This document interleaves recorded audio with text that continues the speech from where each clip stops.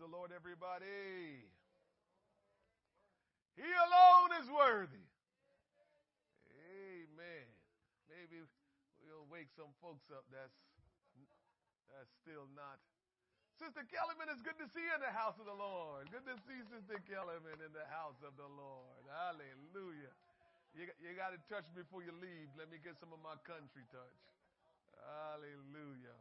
Well, welcome to Thursday night Bible study. It's a wonderful, wonderful evening. We are in the house of the Lord. God is so good, and we're grateful for all of you that have joined us tonight inside the sanctuary, but also that have joined us online as well, our online congregation. We are grateful that we can all come together one more time. At this time, we're going to go into our prayer. And we're going to pray tonight that God will help us in our Bible study and that tonight will be productive, effective, and God's will be done. Amen. Anybody fasting and praying and consecrating with me? All right, that sounds like everybody not saying it. Oh, man. Hallelujah. Well, if you haven't started yet, it's still time. We have next Sunday. We have all the way through till Sunday. And let me tell you something. I don't tell you everything that's going on. Try to tell you almost everything, but I don't tell you everything. But what I will tell you is this. For the past couple of weeks, I just felt like every door was being shut on us for what God was trying to do. I just felt like I can't even explain it to you. That it felt like just everything just stopped.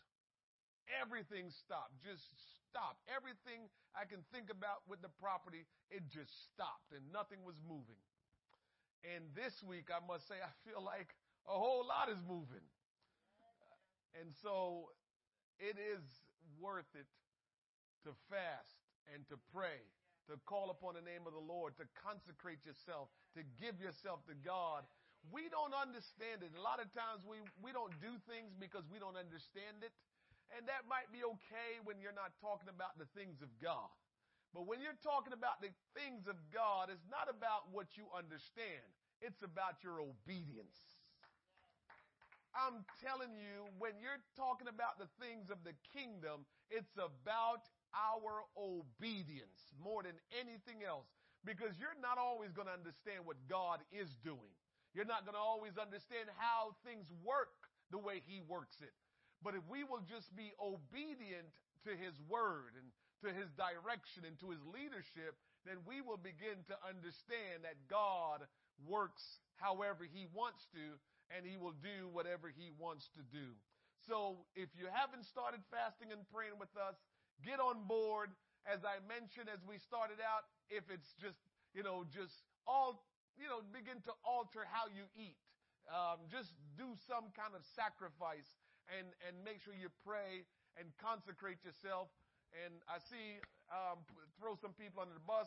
Some people are struggling with staying off of social media while they're doing this. Amen. Today, I found myself like something. I was just scrolling through something. I don't know, because I don't mess with social media. If I say I'm consecrating, I'm consecrating. And I find myself like something. But you know what it was? It was Mija. She took a picture in front of Grice Middle School. She's the vice principal of Grice Middle School. And that made me so happy I couldn't help myself. I just pushed like. And then I realized, no, just text her. So I texted her and told her how much I love her and that she's doing so great and all that stuff. But just try to consecrate. Don't let yourself get distracted while we're doing this, because something is happening in the realm of the spirit. I will tell you this. Some of you may not know Pastor Evanson's story, but Pastor Evanson pastored his church. Well, the church that he pastors, he's been pastoring it for 20 years. And he was in a building, a church building, where the Reformed Church owned it. And the Reformed Church was there for a while with him. They were using the building together. And after a while, the Reformed Church, wasn't doing well, so they kind of stopped having services, and he was having services. And Pastor Evanson is really great with fixing things. He's just good at fixing things. And so he had fixed that church up. And so one day they came to him recently and says, hey, if you want to buy this building, you need to come up with the money in such and such amount of time. If not, we're going to sell it to a Hindu temple. And you got to figure, I mean, who has money to just come up with stuff like that to buy it? And he said the Hindu temple folks had cash money. I said that was just not right, because the bottom line was they were supposed to give him a better opportunity than that. But nevertheless, Pastor Evanson sold his home. There's a parsonage on the church grounds, but it's nothing compared to his home. He had a big, nice 5-bedroom corner lot house. And he sold his house and took the proceeds from selling his house and put it toward the down payment. He did a fundraising just like we did and began to ask, for help.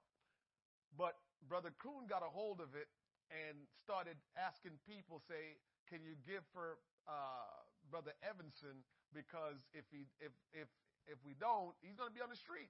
He sold his house. And when he did that, people just started giving. And they needed $200,000 within a month, and they got over $200,000 within a month.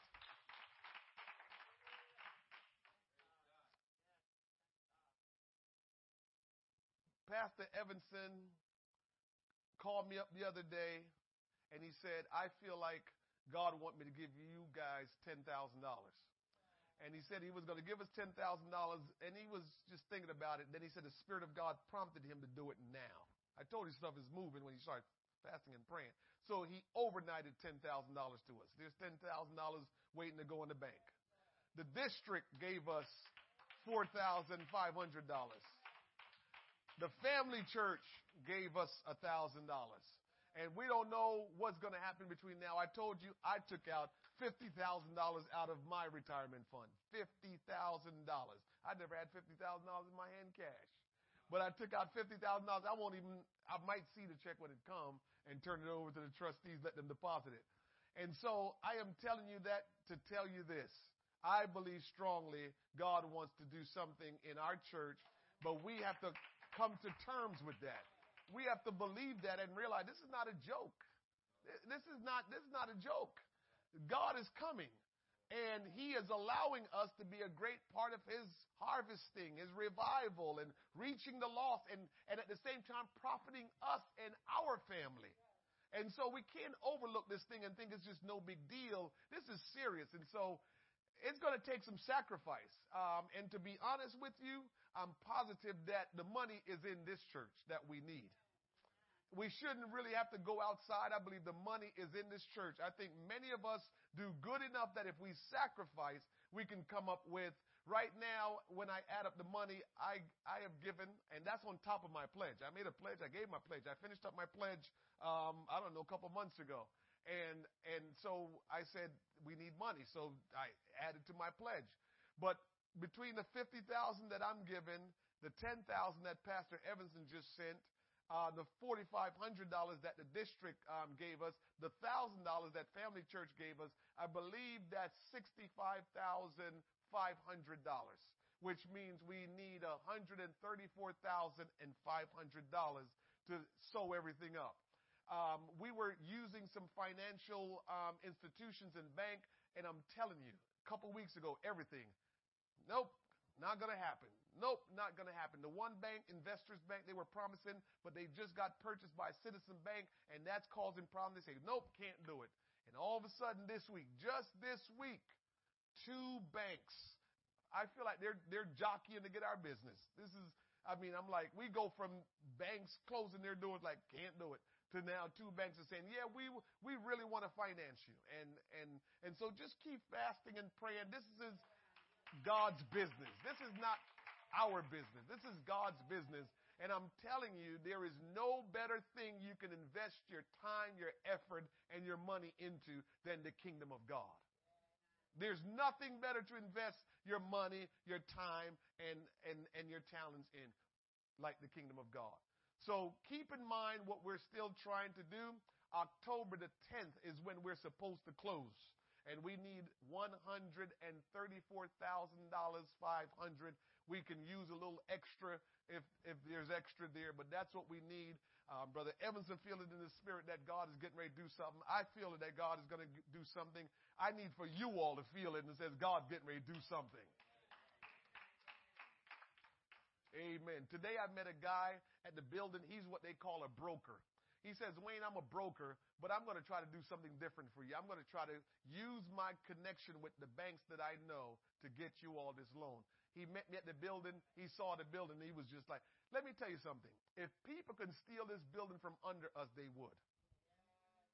This building is a profitable building.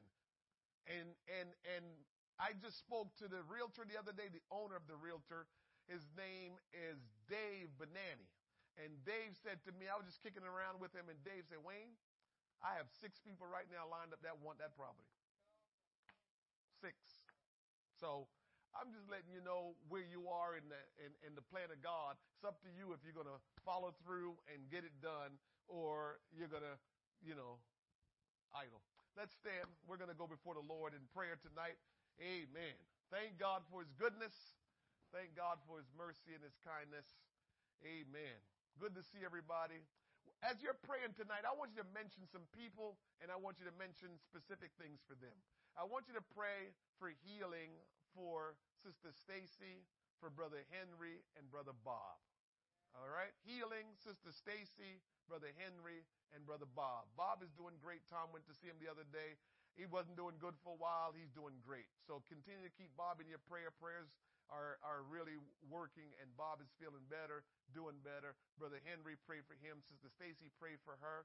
Pray for Sister Cummings. She's taking care of her mother, but we need her to get spiritual strength so she can get some time to be in the house of the Lord as well. So pray for Sister Cummings as well, that God will strengthen her. I also want you to pray for Brother Josh. Brother Josh is looking for an apartment. So ask God to open a door for Brother Josh, that he will be able to get an apartment close by so he can continue to come to church and, work as he does, because he loves being here. He loves the area, and he doesn't want to have to move far from here. So pray for Josh that God will open the door for him for an apartment. And if there's any other prayer requests, just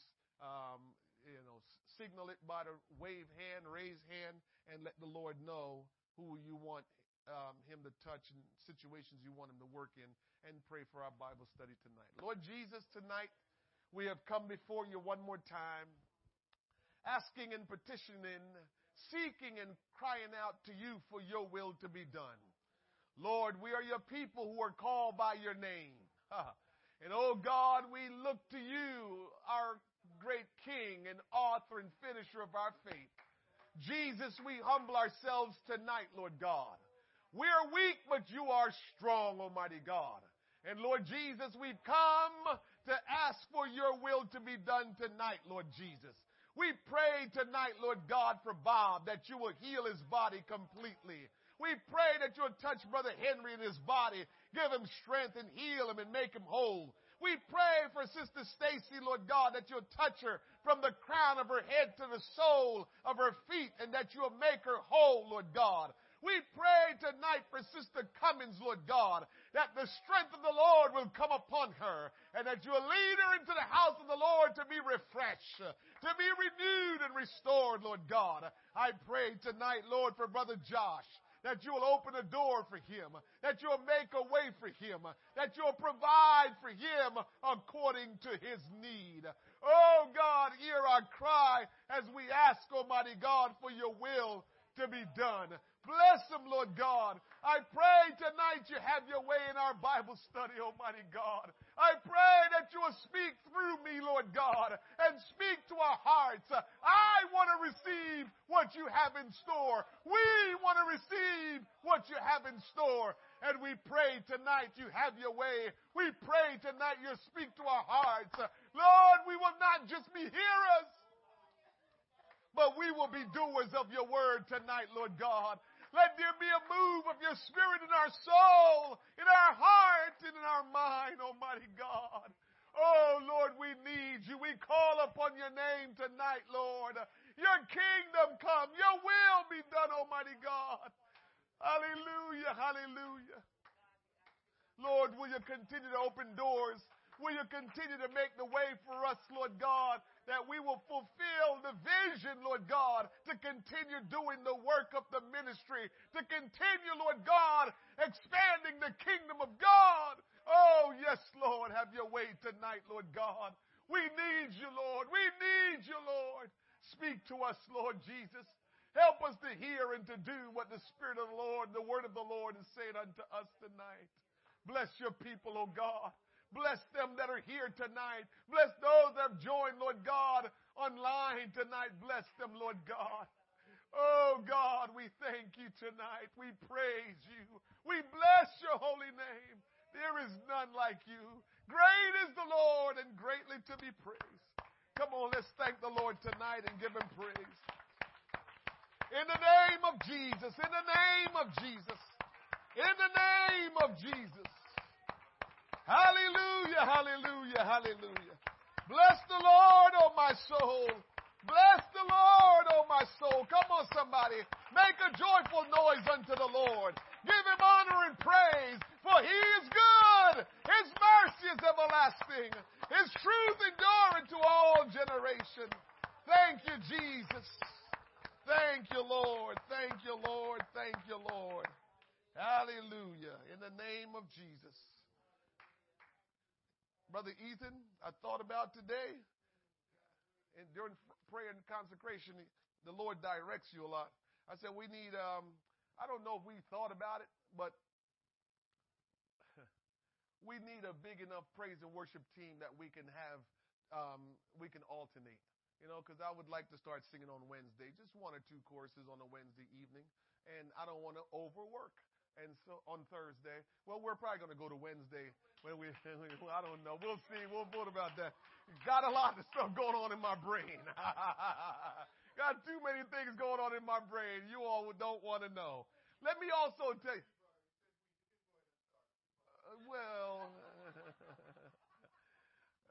Let me say another thing. When you all, while you're consecrating and fasting, do me a favor. Go to YouTube and type in apostolic preaching. Go look at that stuff, because I don't know what you guys do at your time. Because I thought that so many things, right? But I say, we're in a good time where we can see what other churches that are apostolic, what they're doing. Because I believe some of us only know what's going on here. It's not good to just know what's going on in your church.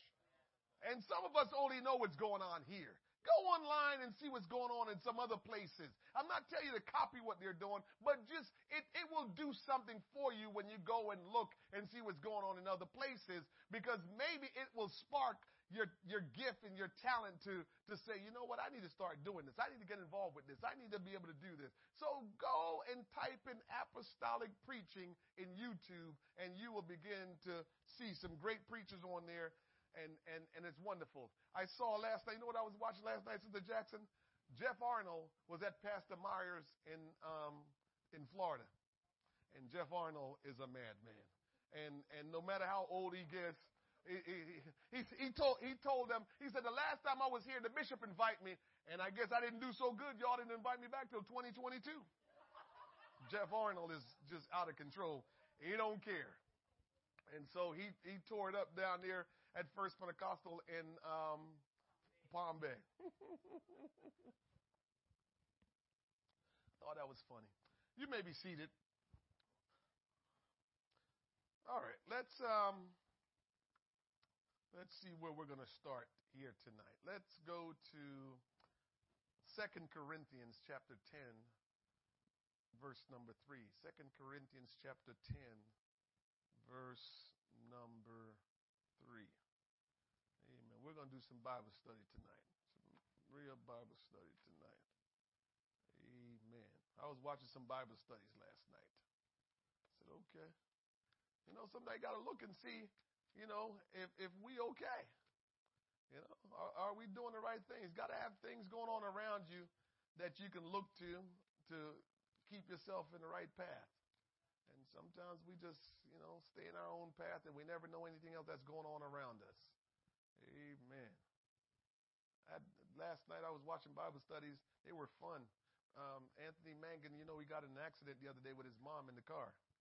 And his mom, she did a few days in the hospital and stuff like that. So she'd been staying with him for a few days. He said 15 days she'd been staying with him. And so she said, Anthony, I want my car keys. I'm ready to go home. And she was 96, Vesta. And so she told him, I want my car keys. And he started trying to lecture her. And she said, listen to me. It wasn't me that was driving the car that crashed. It was you. I know I'm 96, but I didn't crash the car. You crashed the car, so give me my car keys. 96. Oh, man. We had fun last night just looking at church services, and it's just good to see how we just have fun in church. Sometimes people don't realize we have a good time in church. If you show up, you'll see. All right. 2 Corinthians chapter 10, verse number 3. The Bible says, for though we walk in the flesh, we do not war after the flesh.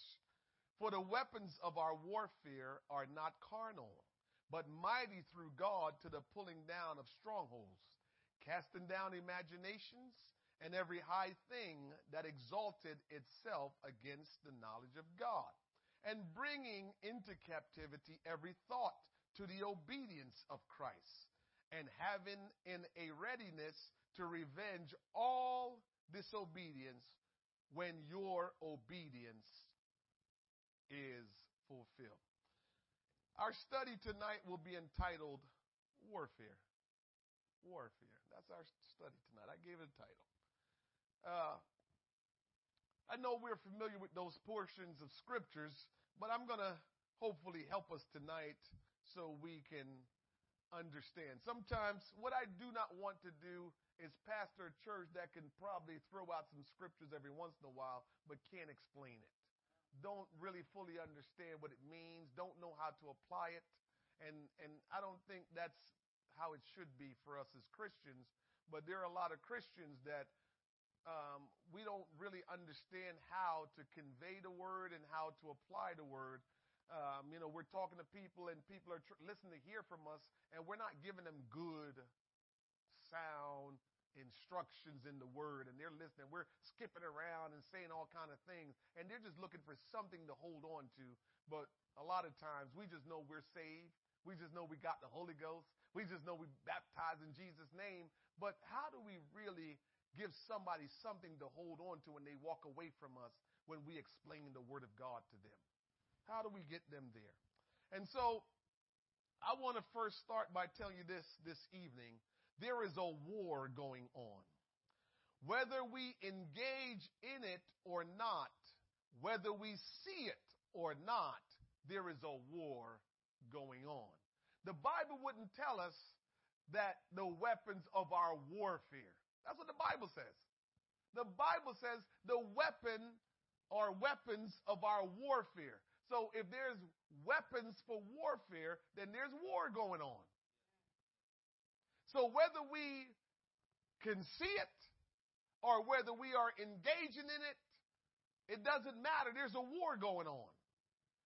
When we say war, what are we talking about? Because you might think the scripture is saying something different from what you understand. What are we talking about? What is the Bible talking about when it says warfare? Well, this is talking about fight.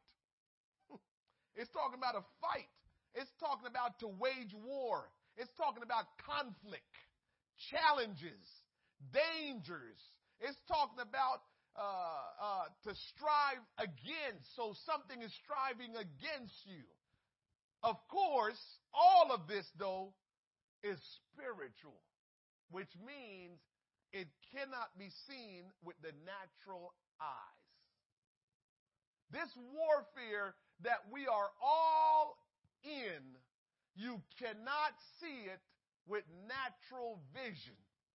And so we are prone to live our lives just only responding and doing things that we can see.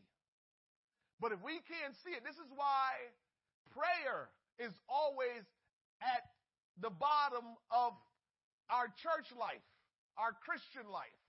Because we still don't understand prayer, and we can't see prayer. And a lot of times we don't pray and really seek God and wait to see God do what he says and also talk about it. The other day, Sister Hasker sent something out that was really good because we are praying for people constantly, and she sent out a report saying that so-and-so that you were praying for, she wants us to know that she's doing better, and she can tell that we're praying for her. I appreciated that because it lets you see that prayer really is real and that it's working.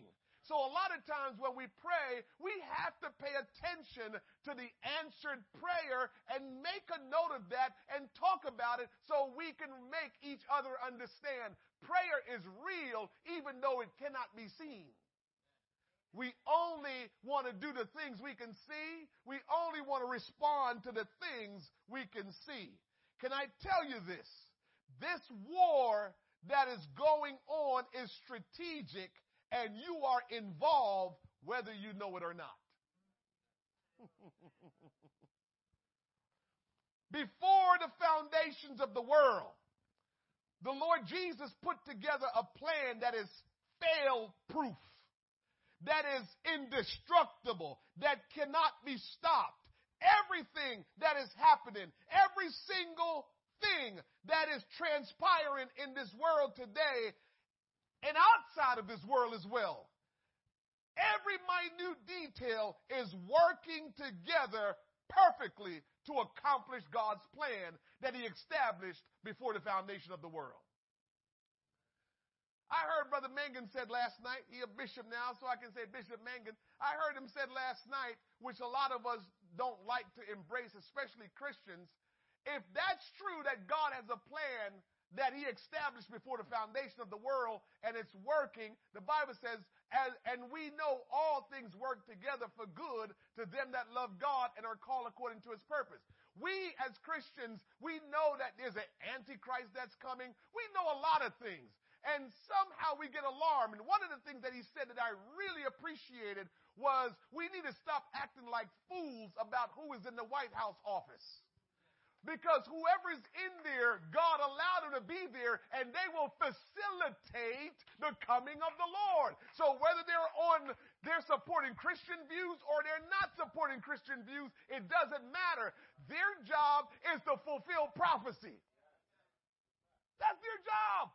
So why we get up in arms and even start going against each other because of who is in the White House office, because we're for this one or we're for that one, and we're not understanding whoever's in that seat, they're part of prophecy. They will help to usher us toward the end times and the coming of the Lord. And so we better understand it's not our business. All our business is just go ahead and vote. That's it. Go ahead and vote, but who gets elected doesn't matter. Doesn't matter. God is on the throne. He's all powerful, and his business will get done. Somebody say amen. But with all of that great plan that God has, perfect plan, guess what? Satan has a little plan too. Unfortunately, or fortunately, his plan will fail. It will be destroyed. As a matter of fact, it cannot work. It will not be fulfilled. But here's the problem. There are some people deceived, and they are going along with his weak plan that doesn't have a chance. Why? Because they don't know they are in a war, or they know they're in a war, they just don't want to fight. So there are people that are Christians. They are totally oblivious to Satan's plan to destroy their life. And so they're just going with the flow of everything, not understanding that the devil wants to destroy their life. And then there are people that understand there's a real devil, and he wants to destroy you. But in your mind, man, let God worry about that. I'm not even going to worry about the devil. We'll talk about that. Jesus Christ, who is Almighty God, manifests. Hear me. Please hear me. Jesus Christ, who is Almighty God, manifests. He created and established this unstoppable plan. Listen to me. Yet, while physically on earth, he had to engage in the warfare. Jesus, Almighty God, who created everything, when he manifested himself and came to the earth, he had to engage in this spiritual warfare. So how in the world we think we won't have to engage in it as Christians? How do we think as Christians that, oh, God's got my back, we'll be fine? God has our back. God's going to take care of us. But we have to do our part. That's something that I think we miss all the time. And you know, I always say it, we miss it because we still are what's the word? We're still so far from our understanding of what good relationship is supposed to be like. Because we lack in the area of good relationship, we don't understand that we got to do our part as Christians, and the Lord will do his part. Because so many of us, we are in relationship doing what we want. And so as Christians, we're doing what we want because we don't realize the Christian relationship with the Lord is he does what he does and we do what we do, right? Because we come to the table with what we have and we can only do what we can and he will do what he can, which he's all powerful. He can do everything. But he will not allow us to have no responsibility in the relationship. The Lord will not allow us to have no responsibility in a relationship. That's not a relationship. It's not a relationship where if you are in a relationship with God that you just do whatever you want and he's supposed to do what he's supposed to do to make sure your life is good. That's not a relationship. So if your understanding of a relationship in the natural is that, then quite honestly, you might have taken that over into the spiritual. And that will cause a big struggle in our life that we're in a relationship with the Lord in saying he's all powerful, he's good, he loves me, and so I don't have to worry about a thing. He'll take care of everything. And I do nothing. Woo.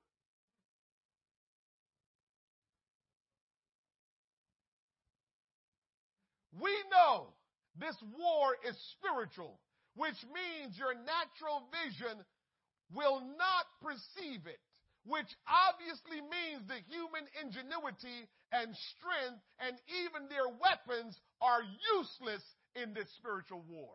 Whatever you can come up with on your own, whatever I can come up with on my own, in the spiritual warfare that we're engaged in or not engaged in, we cannot use any ingenuity or any strength or any intelligence that we have that will get us to be victorious in this war.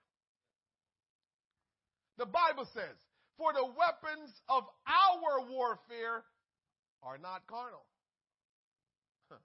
but mighty through God to the pulling down of strongholds. Fighting this spiritual battle with weapons of the world, with physical strength, worldly strategy, and material wealth will be foolish.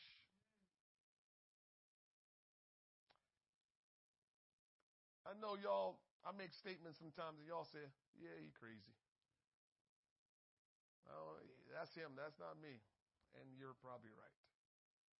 But I've come to terms a long time since I've been living for God that money is just money, means to an end. It's not that serious. It's not that important. I'm not going to treat money as serious. I'm not. I've lived long enough to know it's not that serious. Not that serious.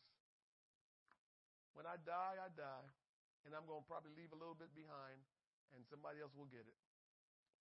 Don't let your money hold you hostage. Loose your pockets a little bit. Loose your pocketbooks. Loose up some of those accounts because don't let your money hold you hostage because none of us know. I've been talking to, bankers and brokers and I'm just so exhausted from talking to them.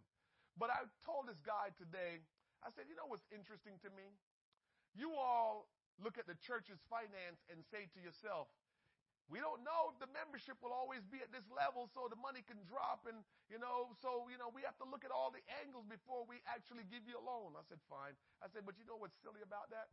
I've been on my job almost 30 years, but I can show up tomorrow and not have my job. But if I apply for something, you all think I'm gold. You all say, man, this is his salary, this is his credit score, and he's been working on the job for 30 years. Give him whatever he wants.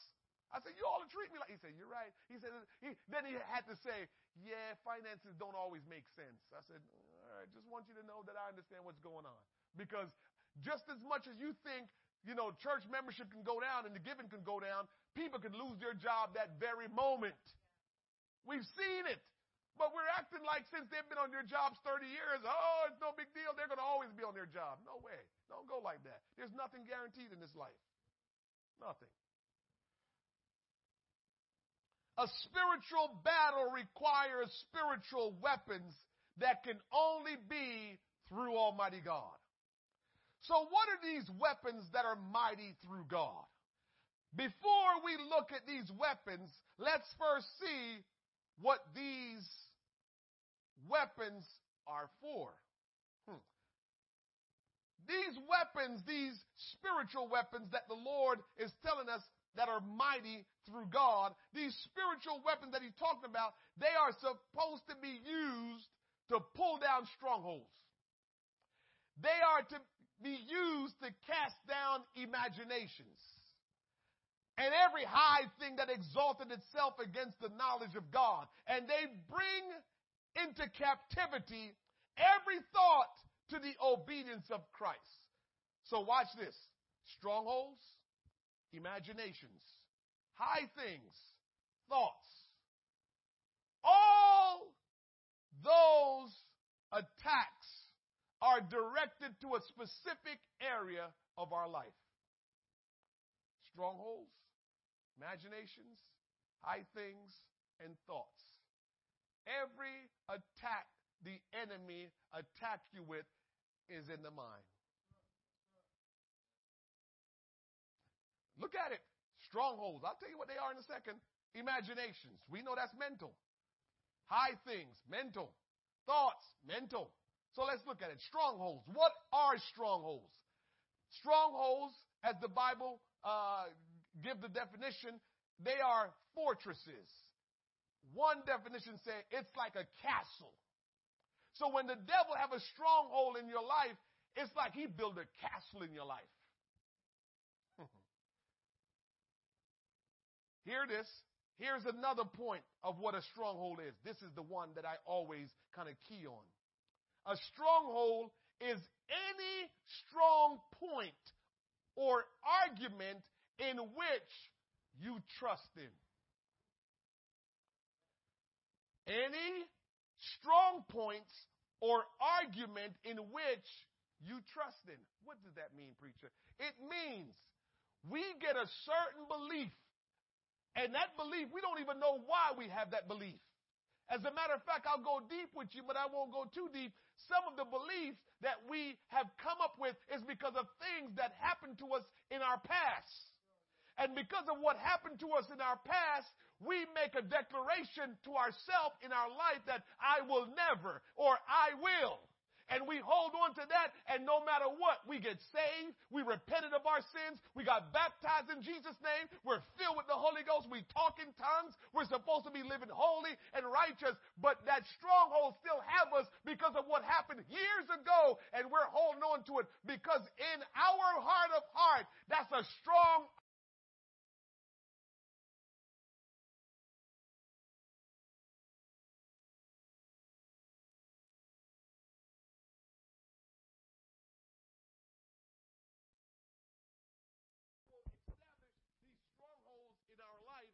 just like that. He will establish these strongholds. So you have to ask yourself tonight, what am I doing that it's a strong argument that I have for why I'm doing it? You don't care if it's Christian. You don't care what it is. You just know I am doing it because I have a strong argument of why I need to do it. What is that? Whatever that is, that's a stronghold, and that needs to go.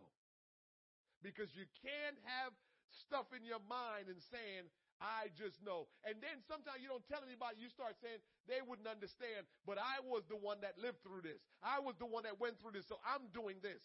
Okay? You don't think when you went through it, God was there? God was there when you went through it. So go tell him that you keep doing that because he doesn't understand. Because he doesn't know when you had to go through that, how tough that was. And so you held on to whatever you're holding on to. That's your stronghold.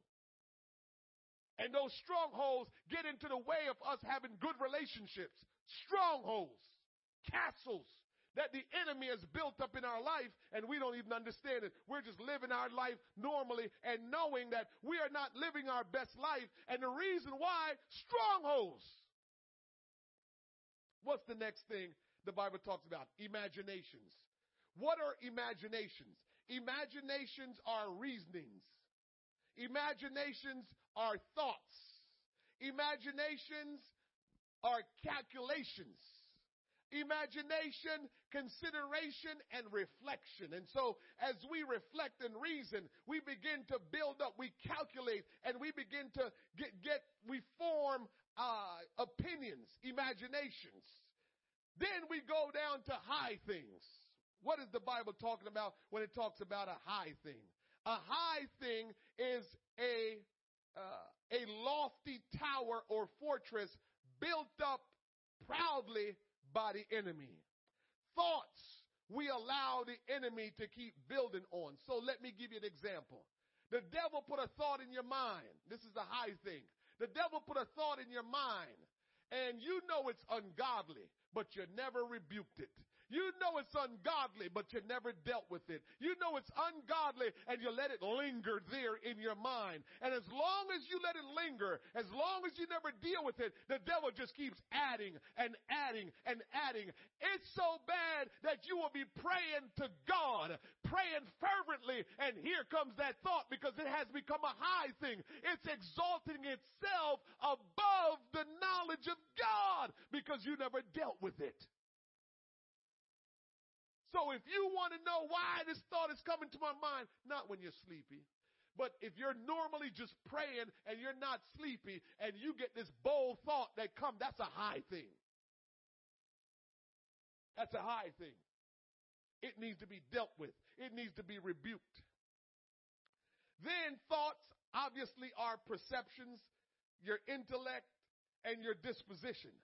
These godly these attacks from the devil is coming at us, bombarding us, and we don't realize that if we don't do something about it, we're struggling with these strongholds, these imaginations, these high things, and these thoughts. And while we have our faculties, while we have strength, while we are smart and educated, intelligent, and do what we do all the time, while we take care of our homes and our family, guess what? Because of strongholds, imaginations, and high things and thoughts that the enemy are lodging in your brain, you are not as effective as you need to be. As a matter of fact, you're living beneath your privileges because the enemy has control in your mind. These godly weapons, though, that are not carnal, these godly weapons of warfare are supposed to combat those attacks that the enemy is launching against our mind. So what are these weapons that are mighty through God? Again, we must consider that these attacks from our enemy is against our mind. Your enemy is trying to control and destroy you by building strongholds in your mind, a castle, a fortress. He is trying to get you to conjure up ungodly imaginations by raising up and establishing high things in your life. He is planting his thoughts in your mind that will cause you to doubt the word of God. That's the weapon he is using to defeat and to destroy us. All of these things, these strongholds, these imaginations, these high things, and these thoughts, the enemy is bombarding and attacking us to destroy us, to defeat us, to make us just worthless and render us incapable of being powerful. This is why fasting is important. Because the good thing about fasting, how the devil will work, he lodges these things in your mind, but eventually what happens? Your flesh carry out the actions. So when you're fasting, what happens? After 3 days, if you're really fast, the real fast. I'm not taking away from some of your fast. I'm talking about a real fast, no food, no juice, no smoothie. I'm talking about the real fast. After 3 days, the flesh dies. As a matter of fact, after about a day and a half, the flesh is crying out, trying to get you to go eat something, fighting with you. Go eat something. I need something. And you just got to ignore that flesh. And after 3 days, the flesh get quiet because it's dead. So what happens now is no matter what the devil had put into your mind, it can't get done in the flesh because the flesh ain't got no strength or energy to do anything. So if nothing else, when you fast, the plan of the devil is thought because you can't carry out the actions if you're really fasting. But our weapons, which are mighty through God, we will destroy that attack that he's coming to us with. Since the war is for our mind, then it's certain the weapons must be able to operate in our mind. So this spiritual weapon or weapons that God wants us to use, it got to be weapons that is working in our mind because the attack is in our mind. Now, let me say this. I am not sure what all the weapons are. And you're going to find it very hard to find someone that can biblically show you what all the weapons are. If most people go to Ephesians 6 and 13 through 18 to tell you those are weapons, but if you go back to the text, it says, put on the whole armor of God. So when I read my Bible, I try to be very careful. Armor and weapon is not the same to me. And so to go to Ephesians 6:13 through 18, it says, well, there you go. There's the weapons. It says armor. So now we're going to have to debate, well, armor means weapon, and weapon means armor. I'm not going to debate that. All I know is one says weapon, one says armor. So I just leave it at that and says Ephesians 6:13 through 18, those are not weapons to me. They're armors. And so I was studying. I said, God, what can the weapon be? What would the weapons be? And I never got an answer from the Lord about all the weapons, but he did put one weapon in my mind. He gave me a weapon and then made me understand that weapon is multi-purpose. Now, I'm very interested about what I'm getting ready to tell you because I even checked with some of my Bible scholars, and they were stumped with this. I said, what's their thoughts about this? And they say, ooh, it's a good one. And I haven't had a Bible scholar to answer it. They said, that's a good one. Because we can't get any scripture that says, here are the weapons that 2 Corinthians 10:3 through 6 is talking about. Nothing is clear that the weapons of our warfare are blah, blah, blah, blah, blah. However, I got to remember this, that the weapons that we need to be using, it must be able to work in our mind. Because that's where the devil is working at, in our mind. So it wouldn't make sense to get a weapon that handles the flesh. He's not attacking the flesh because the flesh he overtakes by attacking and controlling the mind. When you control someone's mind, you control that person. So the devil has been around long enough to know, I don't need to control your flesh. Let me control your mind, and that will internally control your flesh. So don't think the devil coming after your flesh. He's coming after your mind. And usually your flesh get happy when your mind tell it what to do.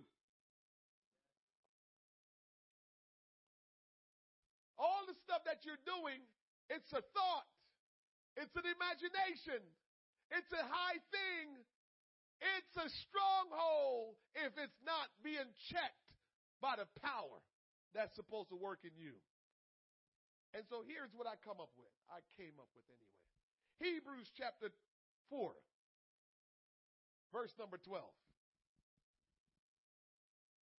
For the word of God is quick and powerful and sharper than any two-edged sword, piercing to the dividing asunder of soul and spirit and of the joints and marrow, and is the discerner of the thoughts and intents of the heart. I propose to you tonight that while I do not know all of the weapons that 2 Corinthians is talking about, I propose to you that the weapon we can use to defeat the enemy is the Word of God. The weapon we must use to combat the enemy's attack on our mind is the Word of God. I think I got enough investigation to show to you that I'm correct in this. The Word of God, it says here in Hebrews 4 and 12, the Word of God is powerful. The Word of God, if you study some more, the Bible says the Word of God, it's life, it's spirit.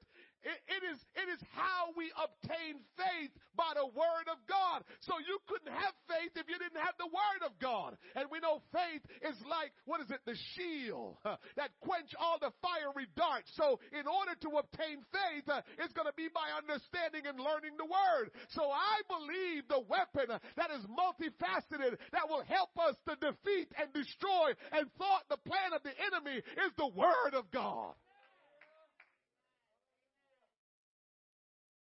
The Word of God is knowledge, and it is light. The Word of God is living. It is not dead. Inactive and powerless? No, sir, it is not. It is a living power and is energetic and active. Its power is seen in awakening the conscience, destroying the fears, laying bare the secret thoughts of the mind, and causing hell and Satan to tremble with the apprehension of the coming judgment of the Almighty God. Demons tremble at the name of Jesus because they know that their time is coming where the Lord will displace them and cast them into the lake of fire. It's the Word that they're concerned about. When Jesus came on the scene, they said, "Oh, are you here to torment us?" It's the Word that they're concerned about. Check this out. All the great moral changes in the world for the better have been caused by the power of the Word of God. Never forget this. Our morals that we have that is legit, it didn't come from man. This is what's strange about mankind. We're trying to change our moral laws when we weren't the ones that established it. We need to say, who established don't lie? Who established don't kill? Who established these moral laws that we're today trying to protest against? But we didn't establish them. God established moral laws. And if God established moral laws, man had no right to ever change them. But somehow today, man is trying to change moral laws, but moral laws came from God. That's where moral laws came from. This is why as a Christian, you can't agree to certain things. Because God did not say that. God said the opposite of it, and now they are wanting to change it. God says, I created them male and female. God said that. So I don't have an issue with other humans deciding that this is what they want to be or that's what they want to be. But if they talk to me, I'm going to tell them they're trying to change a moral law that was established by the Creator, the Almighty God. And so that will not fly because the one that gave life, the one that gave us our faculties, he was the one that says, I created you male and female. I don't care if it's 2022. We can't say, well, I think I was born this way. Well, I think I was this way. Well, where you get that from? Did God said that? Because God is not a man that he should lie. And everything God does, he is sure. He don't make mistakes. That's a moral law. It's a moral law that we're trying to change. When you talk to people and you ever please tell them you're not offended. All you are trying to get them to know is just like God says, thou shalt not steal. Is that good? Just like God says, you should not lie. Is that good? Well, he said, I created you male and female. So don't just try to take what you want and do something with it and not understand. God established moral laws. We can't go to try. We can try to change it, but all we do is confuse ourselves and others. But we can't change God's moral laws. Let me take this a step further and tell you about the Word of God. In John 1:1, it says, in the beginning was the Word, and the Word was with God, and the Word was God. Can I tell you today, the Lord Jesus Christ is the Word of God. You see what I'm saying? Well, I'm trying to tell you this weapon of the Word of God, it's multifaceted and it can do everything that we need it to do. That high thing that is in our life that's battling us, that imagination that is battling us, those thoughts that are battling us, those strongholds battling us, all we need to do is use the weapon, which is the Word of God. Verse 2 said the same was in the beginning with God. All things were made by him, and without him was not anything made that was made. In him was life, and the life was the light of men. Now watch this in verse number 14. And the Word was made flesh. God is the Word, and you can't see God. God is the Word. And it says in the beginning was the Word, and the Word was with God, and the Word was God. But the Bible says no man had ever seen God at any time. But then the Word, God, was made flesh, who is the man Jesus Christ. And so today we know Jesus is the living Word. Jesus is the living Word. He is the Word. When you see Jesus, you see the Word of God. When you see Jesus, you're looking at the Word himself. And so we're talking about weapons that will destroy and thwart the plan of Satan. All you got to do is just let God have his way in your mind. All you got to do is let the power of the Word just move in your soul and your spirit, and you will defeat all the attacks of Satan. Oh, hallelujah. Oh, hallelujah. Oh, help us, Lord. We are not helpless and powerless against the devil's attack. We just need to use the weapons God gave us. Use the Word of God. It is the weapon to tear down strongholds, imaginations, high things, and thoughts. When Jesus was led to the wilderness to be tempted by Satan, it was the Word that Jesus used to defeat Satan. It is written, man shall not live by bread alone, but by every word that proceeded out of the mouth of God. And so when Jesus himself, the creator of everything, the God that gave life, when he showed up as man and the devil engaged him in warfare, guess what he says? It is written. And I'm telling you, you can't learn from anybody better than Jesus. And so when you are attacked by the enemy in your mind, you must say the same. It is written. And you quote the Word of God. We're in a war. Whether we want to engage or not, you're in a war. Jesus didn't come and live an easy street life because he was God Almighty. He didn't show up and says, well, I'm God Almighty and I'm all powerful. I don't have to do anything. No, he engaged in warfare too.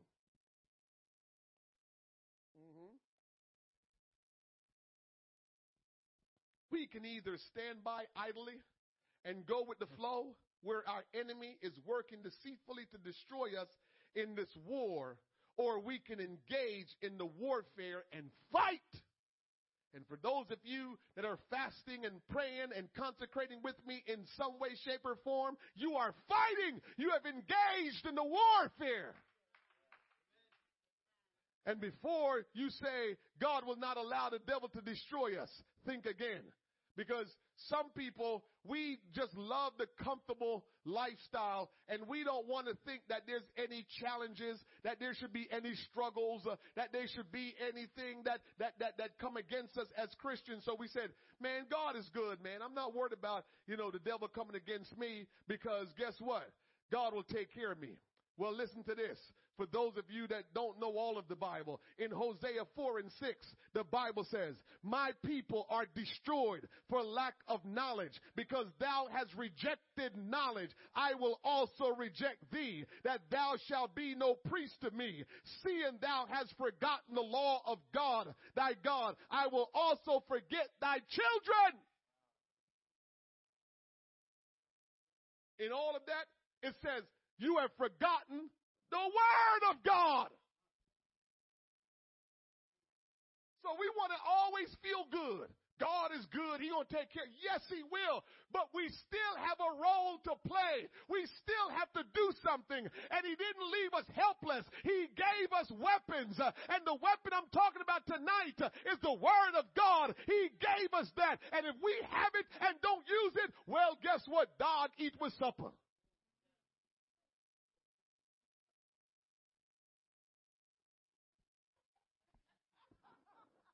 That's it.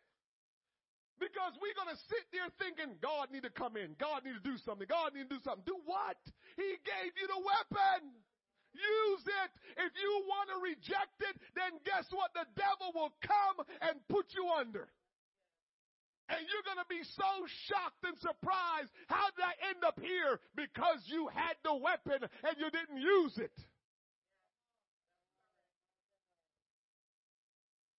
So how do we use the weapon of the Word of God? How do we use the weapon of the Word of God? All we need to do is speak the Word. That's what Jesus did. He spoke the Word. All we need to do is speak the Word. All we need to do is submit to the Word. All we need to do is obey the Word. All we need to do is to rebuke Satan's attack by quoting, declaring the Word. Come on. All we got to do is speak the Word over our life.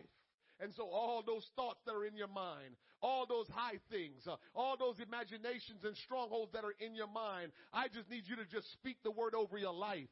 Speak the word of God over your children's life. Speak the word of God over your brothers and sisters. Speak the word of God in your church. Speak the word of God wherever you go. Speak the word of God over your communities. Speak the word, because there's power in the word of God. There is power in the word of God. The word of God will pull down strongholds. The word of God will destroy imaginations that are corrupt. The word of God will destroy the high things and bring them low. The word of God will replace evil thoughts with godly and righteous thoughts. We need to use the word of God.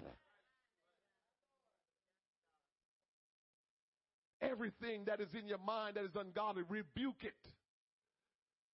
Can I tell you something? Sometimes we get so accustomed to being Christians and just living our Christian life that what happens is we let things slide.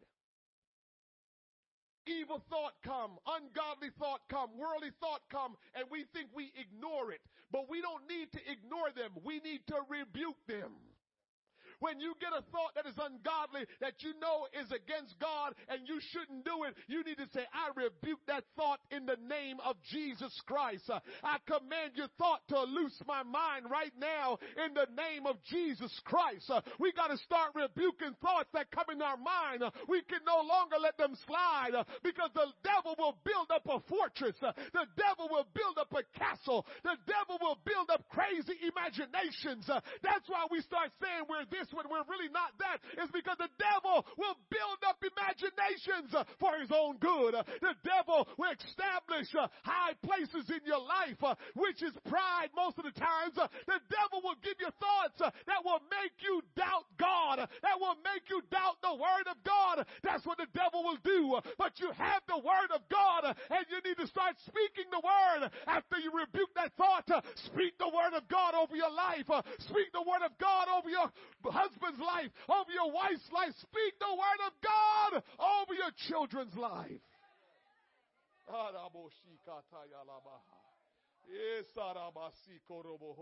We need to start getting in the scriptures and get in the word of God and know where they are and start to quote them. Hebrews 4:12 that we read earlier, it says, for the word of God is quick and powerful and sharper than any two-edged sword, piercing to the dividing asunder of the soul and spirit and of the joints and the marrow, and is a discerner of the thoughts and intent of the heart. It is only the truth that will make us free. Truth is the word of God. Come on, speak the word of God to your situations, to your thoughts, to your strongholds, to your imaginations, to your high things, and to your thoughts. Speak the word of God. Tear down strongholds, tear down imaginations, bring down high things, get rid of those evil thoughts, and let God reign in your thoughts. Let God reign in your mind, because the devil is trying to destroy you, brother. The devil is trying to destroy you, sister.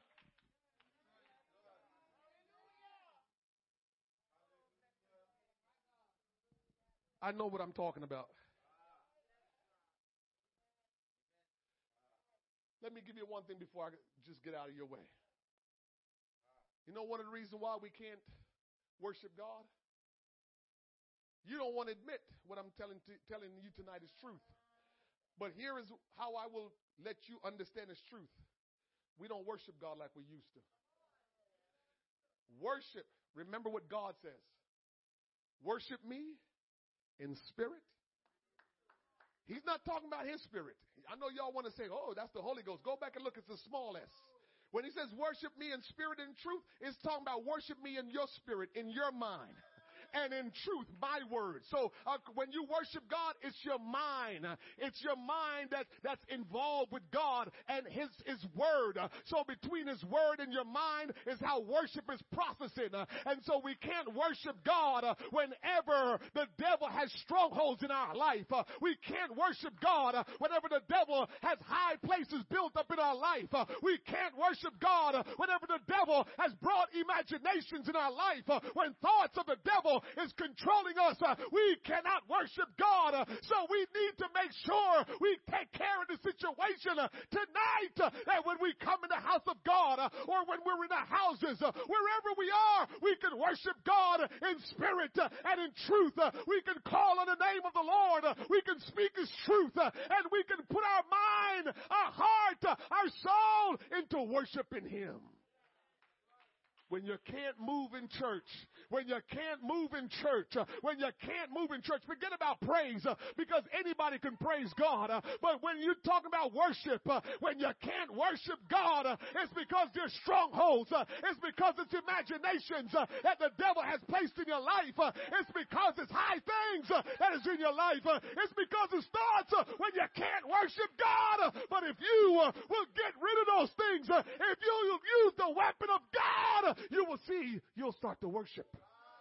You'll start to worship. There won't be no weights holding you down, because these things are weights. They weigh you down. When you're trying to worship, the devil got you thinking about something carnal. When you're trying to worship, the devil got you thinking about some things you got to do. When you're trying to worship, the devil got you all over into next week. But I'm telling you, God has given you power. He has given you the word of God. It is multifaceted. It's multi-purpose usage. And you can bring down everything that is trying to destroy you.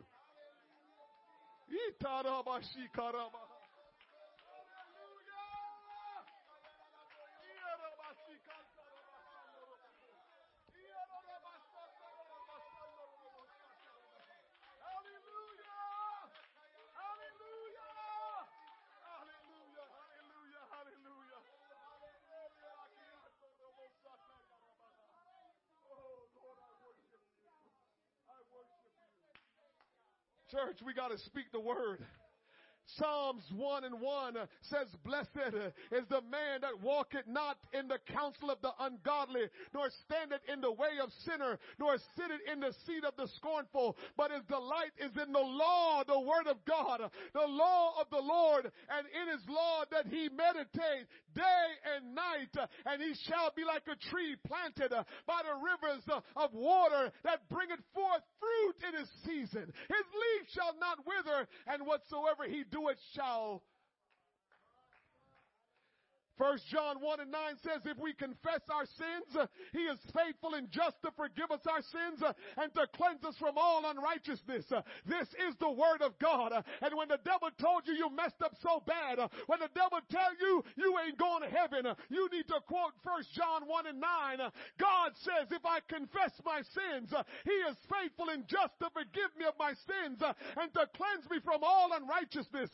Guess what? 1 Peter 2:9 tells me we are a chosen generation, a royal priesthood, a holy nation, a peculiar people, that we should show forth the praises of him that had called us out of darkness into his marvelous light. John 15:7 says, if you abide in me and my word abide in you, ye shall ask what you will, and it shall be done unto you. Speak the word of God and get rid of these thoughts. Get rid of these strongholds. Get rid of these imagination that have you bound, that you can't think straight, you can't see straight because you're just so consumed by all of these things. I want you to trust God tonight to help you to get these things out of your life. Come on, let's stand to our feet tonight.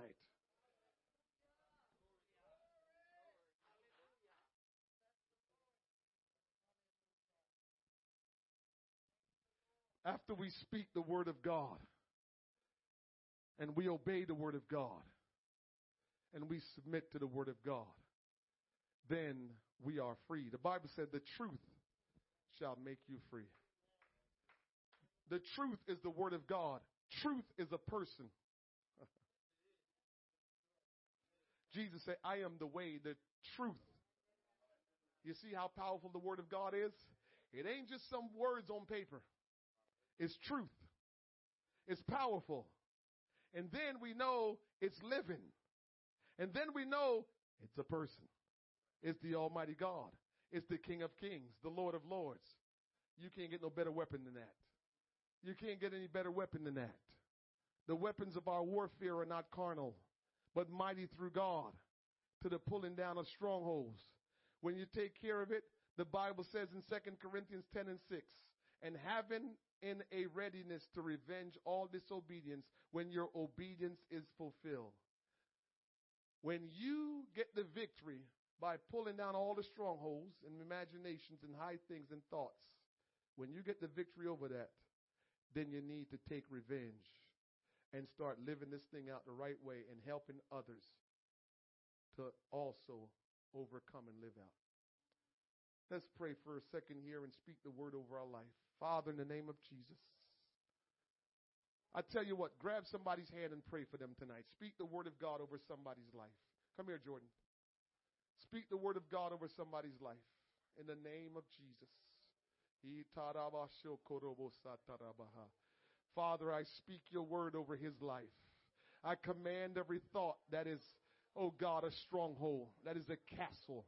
I command, Lord Jesus, every high thing, every imagination and every thought that is of the devil, I command it in the name of Jesus Christ to loose him. I rebuke every thought over his life that is ungodly. I've come to destroy every thought of the enemy that is in his life. I've come to destroy by the word of God, by the power of your spirit, Lord, by the power of your word. Set him free in the name of Jesus Christ. Lord, I speak life over him. I speak your will to be done in his life, Lord God. For Lord, you died that he may be saved. You called him, Lord God, before he was even formed in his mother's womb. And today I speak, Lord, your word into his life. I pray, Lord God, that the will of God will be done, that he will be a royal priesthood, that he will be a holy nation, that he will be a peculiar people, Lord God. I pray, Almighty God, that he will be blessed, Lord God, and that he will walk, Lord God, in your statutes and in your word, Lord God. I pray that he will abide in you, and that your word will abide in him, and that he will ask whatsoever he will, and you will give it unto him. I thank you, Lord Jesus.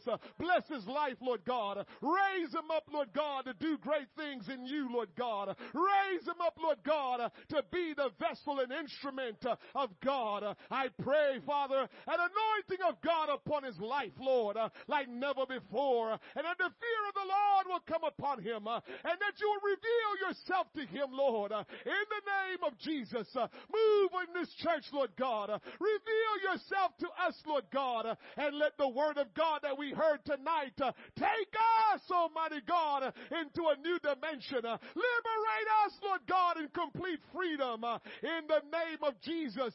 Lord, we give you the praise and the honor. Come on, let's thank the Lord tonight and give him honor and give him praise. The Lord is good, his mercy everlasting, and his truth endureth to all generation. Oh, hallelujah. I will bless the Lord at all times. His praise shall continually be in our mouth. Hallelujah, hallelujah, hallelujah. We thank you, Jesus. God is good, church. God is good. He has called us to use the weapon of the word of God. He has called us to ruin and thwart the devil's plan. He has called us to engage in warfare. Whether you want to or not, you don't have a choice. You have to engage in warfare. You're fighting for your life. You're fighting for the life of your loved ones. You're fighting for the life of your brothers and sisters in Christ. You're fighting for the life of your spouse. Don't let the devil make you sit by idly and think that he's not working to destroy you, because he is. Use the weapon that God has given you, the word of God. Thank you, Jesus. We love you, Jesus. We love you, Jesus. The presence of the Lord is in this place. Just love him before you go. Just love him before you go. Let the Lord know how much you're grateful and thankful that he's so good to you. He's so good to you. He's so good to you. He wants you to be successful. He wants you to be victorious. He wants his will to be done, which is great for you. Trust the Lord, church. Oh, hallelujah. On your way out, give to the building fund tonight. Have a great rest of your night. Keep your mind stayed on him. Let's try to get ourselves all the way through to this fasting and praying and consecration. And don't forget, Sunday right after church, I will give the time maybe between 12:45 and 1 o'clock. We're going to walk over to the building at Ford Tennis Court, and we're going to walk around it, and we're going to pray. That's our final step. We have prayed. We have done our stewardship campaign. We have done our prayer campaign. We have fasted. We're going to pray around the building, for that's all we can do. We will continue to speak the word of God and then let God have his way. So don't forget Sunday, come and walk with us. God bless you. Have a wonderful rest of your night.